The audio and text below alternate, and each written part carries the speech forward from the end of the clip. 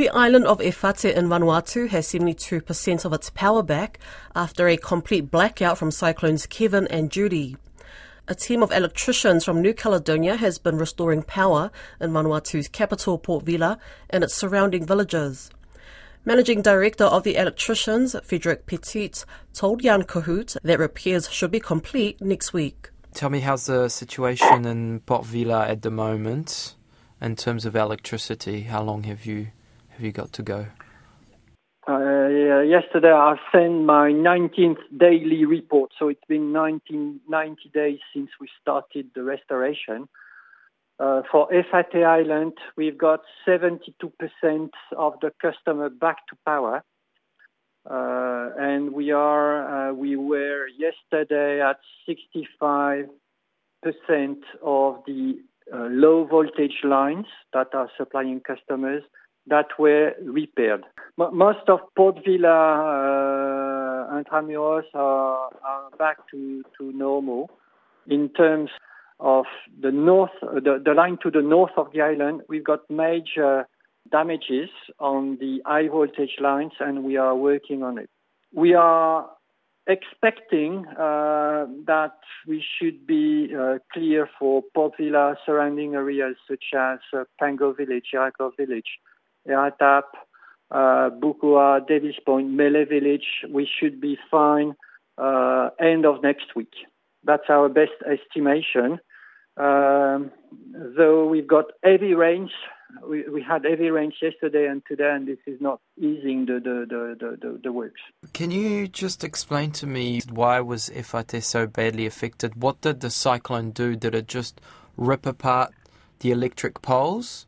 Okay, so first of all, we had 2 Category 4 cyclones within 2 days. A smash and then a uppercut just after it. The first cyclone, TC Judy, has really damaged the LV lines, but not the poles, more the line to the poles.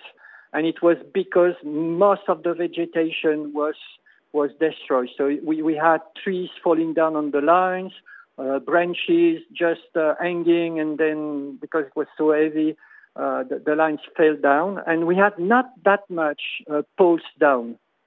Unfortunately, 2 days later, we had TC Kevin, also a Category 4 cyclone, and this has really made damage. That one made damage, and we had many poles down, either HV poles or LV poles. Both cyclones did not damage anything at the powerhouses. We've got 2, and they were. We stopped them during the night of Kevin, but the very next day they were on again, and all the infrastructure are on, and the water supply, the pumping station, all the tanks were on the very same day after Kevin. So no, the infrastructure accepted the electricity grid were not affected at all.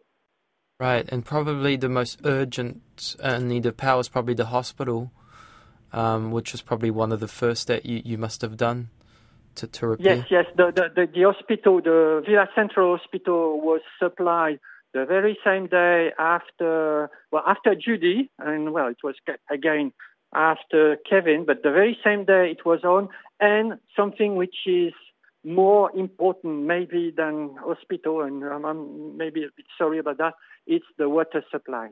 Water supply after a cyclone is essential. You can live a few days, a few weeks without power, but without water, it's a big distress. And the very same day we had water back, and the 2 areas that were fed by some pump station that were isolated, we've deployed a genset on one and quickly fixed the line to supply the booster pumps. So within 2 days, all the water was restored, treated and tested.